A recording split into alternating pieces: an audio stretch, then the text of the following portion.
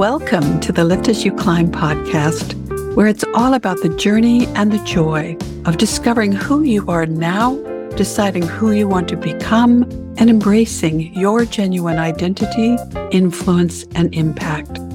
In each episode, we'll explore how life's experiences have prepared us for what we choose to do next and how to create our encore, write our own script, and star in the next stage of our lives.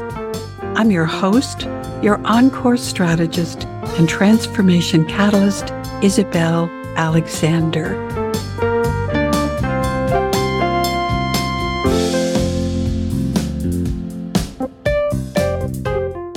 Welcome, everyone.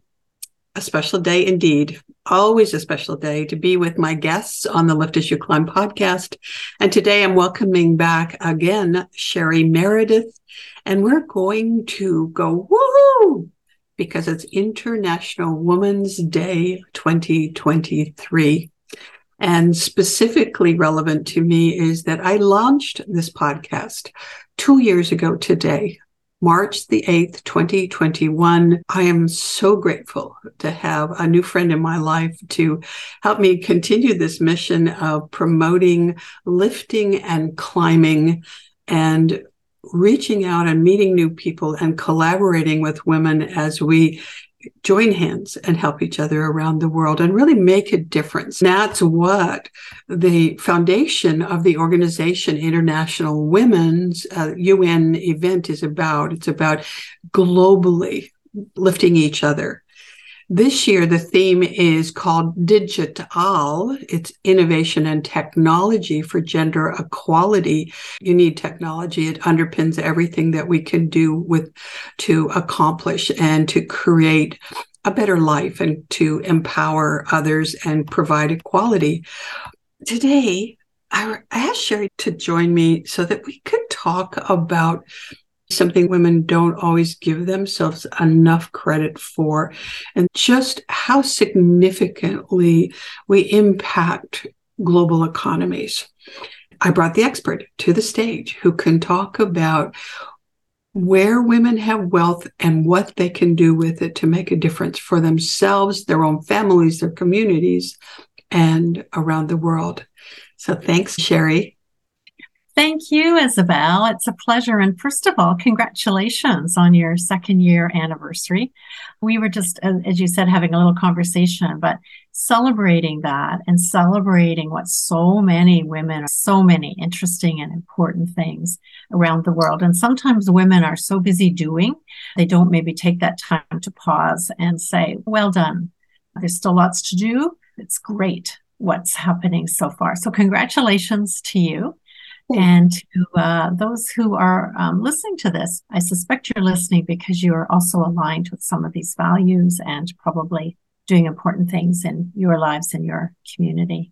I wanted to start off, Isabel, along this theme with a really what I think is an interesting stat. And it came out of some research that was done in 2016, which looked at the percentage of wealth that Canadian women controlled. And in 2016, it was estimated to be about 35% of Canadian wealth. And they projected at that time that by 2026, so we're almost there, that women would in fact control 48% of Canadian wealth. And that equates to about $900 billion. Wow. Yeah, wow. It's happened for so many different and a combination of reasons. Women certainly are earning more themselves independently. But we also shouldn't forget that they're very active in managing their parents' investments and money as well, and often inheriting some of that. So it's like all these stars aligning that through a variety of means, women have direct control over a huge amount of money. And it plays out so much in everyday life. We were talking in the last podcast about spending power and how you make choices and can choose to buy products produced by one company over another if you believe that one company is more aligned with your values, or you can avoid certain kinds of purchases and investments. And we control a lot of family spending So when you just think on a daily basis, the number of things that probably don't think about when you're choosing your vegetables or what online platform you're using, which one is more aligned with your values? And is there a reason to choose one over the other? There's so much going on. No place more, I don't think, than in the world of philanthropy, where now women have this disposable income. And the research says that women tend to allocate a higher percentage of their disposable income to philanthropic activity, higher than men. And particularly older single women are much more apt to leave a legacy in their will to charity. That's not surprising, but it accounts for a lot of opportunity to really make a difference in the areas that you care about. So the message, I think, is to pay attention to this, right? And to pay attention and be strategic in all parts of your life in the discussions you have with other family members. Women are very influential in those too, even if it might be a family decision about where to give or to what to get involved in. Women have a key role in those decisions. So there's huge opportunity, and one perhaps take stock of on International Women's Day and ask the questions. If there's things that I care about, how could I be doing more to have an impact in those areas? I so like that you're bringing this up, that we really should be, and we have the opportunity, I'm not lecturing anybody, but that we have the opportunity to choose and to be thoughtful and strategic about planning for this, because I think that may be a relatively new awareness, generationally, at least for baby boomers. It was generally they just handed down to the next generation, right? Certainly my parents and the adults around me when I was a child were talking about, I'm doing this so I can leave it to you. I'm not going on that trip. I'm not buying that. I'm not doing this because I've got to leave it to my children. Whereas today, I think correct me if I'm wrong, I think there's more accumulated personal wealth today than there was 30, 40, 50 years ago, but also that there are more opportunities. There's more exposure to, as you say, personally connected to your values. I think there's also more single survivors. And often, in addition to that, when people are inheriting money, they're at a much later stage in their life, right?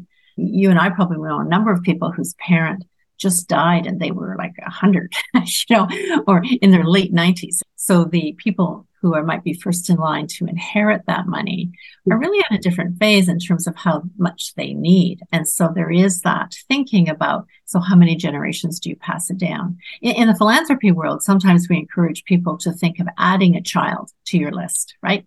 So you're going to leave the majority to your children. Well, you have 3 children, but add one called the community and leave same share to that additional child. Sometimes people find that easier to think about because it's not like they're cutting their children out and not being fair to them, but they're in fact just adding to what they would have given anyway. That's such a nice, bigger perspective, a more inclusive perspective. Thank you for that.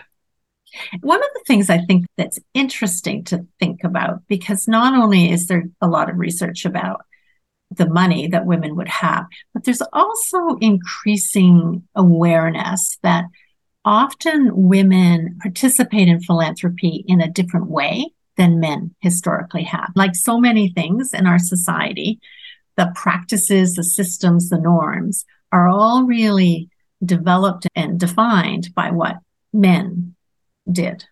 And it's not that what men did wasn't wonderful and generous, but it might be different. Sometimes women might be approaching their philanthropy and their decision-making and get challenged on it because it's viewed with a male lens. And so what they're doing may appear just not as decisive or whatever. So I'll give you a couple examples. In the research, it shows that women tend to want to learn a lot more about the issues and the organizations that they're supporting before giving. And so sometimes they're labeled by others as being risk adverse. And it's not risk adverse at all. It's wanting to understand things in a different way, to be more informed and then more confident and trusting, in fact, often of where they're giving their money or what they're investing in.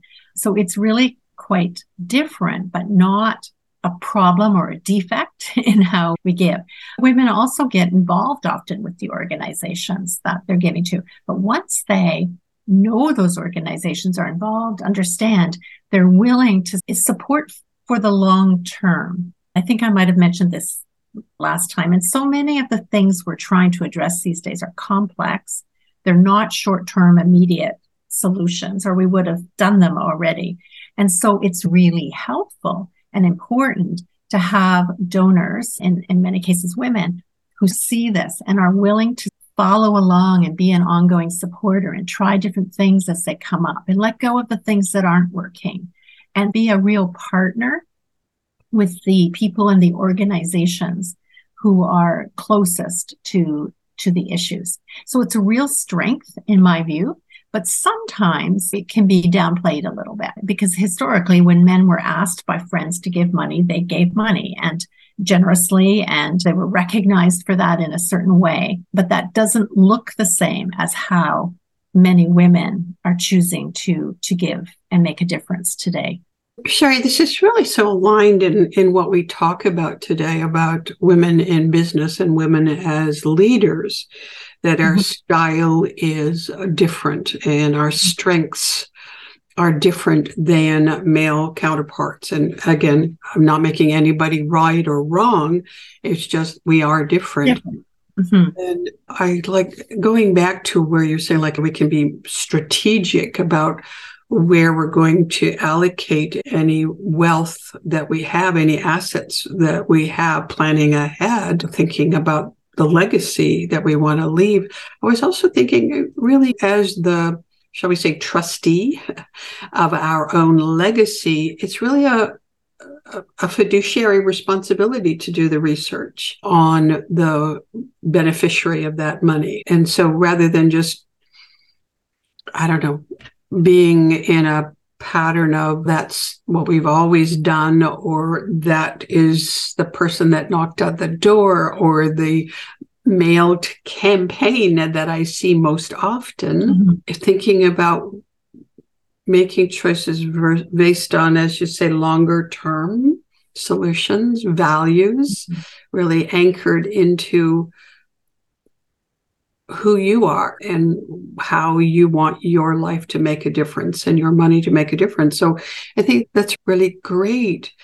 I was also wanted to ask you, like, so how do you get started then? I mean, you mentioned advisors, and immediately I sort of reflected in my life any advisors that I've approached in the past that were wealth advisors were typically men. And I know that's changing, but what's the situation in the philanthropic advisor world? Well, I think those are all really important questions. And I don't want to forget to comment on your point about researching too, as part of this. But it is so important to begin with what do you really care about and why, and your values, right? And understanding yourself a little bit. So if you're an entrepreneur, you might not only be interested in this area and have all of these core values, but you also might really value the supporting the startup, the higher risk things, the things where no one else wants to go there because it's too risky, but you see somebody with passion and a good idea who's not even going to be able to try it out because they don't have the support. So that may align very nicely with you. Some people like to support, if you like the old saying, the underdog. There's that part that aligns with who you are too, right? And some people split up their giving in terms of, I'll do some here, I'll do some there, and I will do some responsive. When my neighbors and the kids down the street come to the door, I will respond. That's part of who I am too. I'm a good friend and neighbor and want to support their effort. It is thinking strategically, but really identifying and fleshing that out a little bit more. Because in my experience, financial advisors are financial advisors, right? So this isn't their core, deep area of expertise. And some are very good at exploring this front end, but for some, it's not really their their training or comfort area or what they have time for even. And so finding other tools, finding, if you can, someone who might help you with that, depending on what you want. But I have a tool that you can get through my website that helps you think it through. So you can do it yourself, but it's thinking through and thinking of examples and thinking of stories and teasing out the key bits from that. And then beginning to identify and really hone in that where you'd like to make a difference. And following that comes the understanding that area. And sometimes when people say you need to do your research, I find what people jump to these days is I need to look at the admin costs of the organization. And I think that's taken us down a really dangerous rabbit hole because the numbers are all hard to understand. Different organizations report them differently. So it's really hard to give real meaning to when you're comparing apples and oranges. For example, I used to work for an organization where there were local chapters, a provincial, and then a national organization. In this field, the local chapters provided all the service to people, and all the fundraising was done largely by the provincial organization. So if you looked at their books, the amount that they spent on raising money looked horrendous, right? But that's in fact what they did. And then they just passed that money to the locals who actually provided the service and spent very little. So you'd look at that and say, oh, their admin costs are much better there. In fact, you weren't comparing apples and apples. So understanding the organizations, but most importantly, understanding the issues. So if you're trying to address food security, well, it's important to support the food banks. The food banks are not going to eliminate food insecurity, right? So what is it that you could do that would help address that root cause or that underlying, which is often about poverty, mental health, housing, adequate jobs with adequate pay, things like that. So are there things that you could give to support, advocate for that would in fact have a bigger long-term impact? And what there would be different kinds of organizations you might support. They might be more advocacy, policy organizations, systemic change kinds of organization. And you might also want to give on the ground to help people eat this week because you have to eat and that's so important. But if you're really trying to promote long-term change, an additional strategy is needed. So understanding the complexity, understanding where you could invest to make a difference, and then understanding what kind of investment. And by investing, I'm talking about giving and other ways of supporting where you could and how you could go about it. And then I think you go to your financial advisors and say, look, this is what I'm hoping to do. Tell me what financial strategies I should use. What are the best vehicles given my personal financial situation? That's where they're going to have the deep expertise and know the options, and you can weigh those options. But it's not necessarily in the upfront stuff. And it's the upfront stuff that's equally important in terms of strategy, not just financial strategy, but impact strategy. I really like that you're opening that up for some thought, that you don't have to limit yourself to one bucket or one area of the problem, because frankly, that has been overwhelming for me in the past, where I think I can't possibly solve this with my small contribution. But knowing that I could look at it and say, I can give this much to immediate short-term needs, and I can allocate some of my funds to longer-term solutions. And I can also allocate some of my own sweat equity by being involved and active in whatever the program is. To use your example, the food bank. So I've done work at the food bank as part of a Rotary Club. And at the same time, we were also raising funds to give to the food bank to buy more supplies. But looking at long-term issues like farming, agriculture, or education of people to grow their own gardens, etc., was also an aspect of that, which kind of feels empowering. It does. And sometimes some of those vehicles get you into really exciting, bigger areas. So for example, in some of the environmental issues, climate change and that, There are some really interesting funds that you can use your investments to invest in too. So asking your investment advisor, if I wanted to invest in green technologies or something, like what's out there? What's out there for me? And they should willingly try and have a look at that for you. That's really compounding, I guess you would say, in financial terms, because if you're investing and your investments are doing well, then you are creating more for you to give in your donation buckets, right? But also your investments might be directly impacting and still making a return, right? There's a growing group of people doing that thing where you're making an adequate financial return. Because the old myth was that if it was having a social or environmental benefit, then you wouldn't be making a financial return. And that's just not true. I remember actually many years ago when the Edmonton Community Foundation started down this road, they were real leaders in Canada in terms of taking some of what they had invested in the stock market and investing it in things that had a social or environmental good and return. And everybody was very critical. And then that was the year that the stock market tanked and everybody else's returns came out at like minus 12 or something. And they were making a 7% return on these other investments.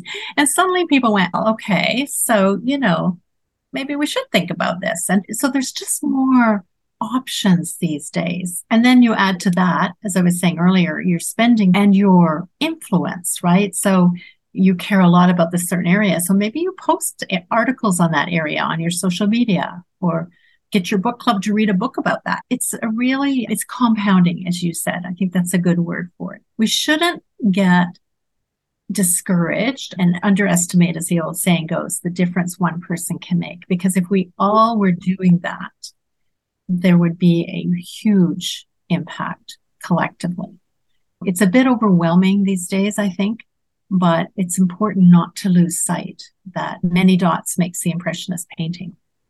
I like that. And so this is my why for doing this podcast, to create an opportunity to bring forward new ideas, new information, opportunities to open up thinking and to put a spotlight on opportunities to improve ourselves, to grow and become our best selves.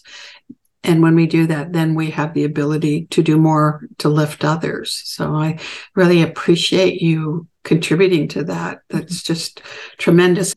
One more thing. There's so many interesting, dynamic groups these days out there, and many of them are led by young, value-driven people. And it's really, I think, fun and interesting. And I would encourage people to take a look out there, whatever your interest area, what's happening in that field, nationally, internationally, and join in with some of the others who share the same passion, because it's a lot more fun and engaging. And sometimes you'll also be able to amplify the difference you're making, but you'll also hear about some of the interesting things. So particularly in the women's area, but all over, and particularly around social justice issues and equity and some of those things. There's just amazing things going on, being talked about. And especially since COVID, a lot of this is online. You can join a webinar, you can learn for free about so many of these things. Absolutely.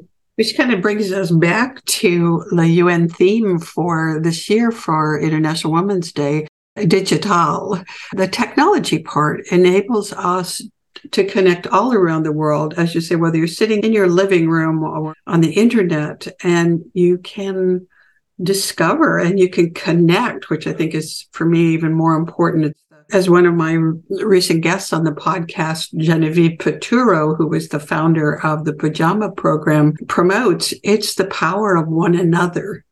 It's the human connection that's moving the mountains. And I feel like this is another way where if you feel like really I don't have enough to make a difference, my net worth, what I will have left, isn't that significant. It's combined with some others who share common values and who are like-minded, you really do make a difference. You absolutely do. Yeah. So happy International Women's Day. Thank you so very much. And to everyone who is listening, every one of you, you had a mother, she was a woman, there were women in your lives. hug them, celebrate them, thank them. And be sure in the show notes with this episode to look at Sherry's contact information. Go to her website. She's got a tool there, a resource that will really help you think about it, work through what matters to you, and get started. And I know, because she's very generous of heart, if you need some more direction around that, connect with her and she'll help you. So thank you, Sherry. I am so excited. We'll talk again very soon. Thanks. And everyone else, make sure that you listen to the episode last week where Sherry and I waxed poetically on many interesting topics. All right. Bye for now. Thanks, Isabel. Bye-bye. Thank you for spending this time with me. I hope our conversation added value to your day and expanded your vision for your legacy and impact. Please join me in increasing my impact and expanding my reach to even more people by sharing this episode on social media with friends and leaving a review on Apple iTunes, Spotify, or channel of choice. To catch all the latest from me, subscribe on your favorite podcast platform. Connect with me and others in our community Facebook group, the Lift As You Climb Movement, where you can engage, be inspired by, and grow with a tribe of like-minded people. As I evolve as a podcaster and spokeswoman for collaboration and economic empowerment, your input and feedback are especially important to me. I welcome your suggestions and questions to hello@theencorecatalyst.com. Until we meet again, please remember, your success may be the foundation for someone else's. Together, we can raise success ladders around the world.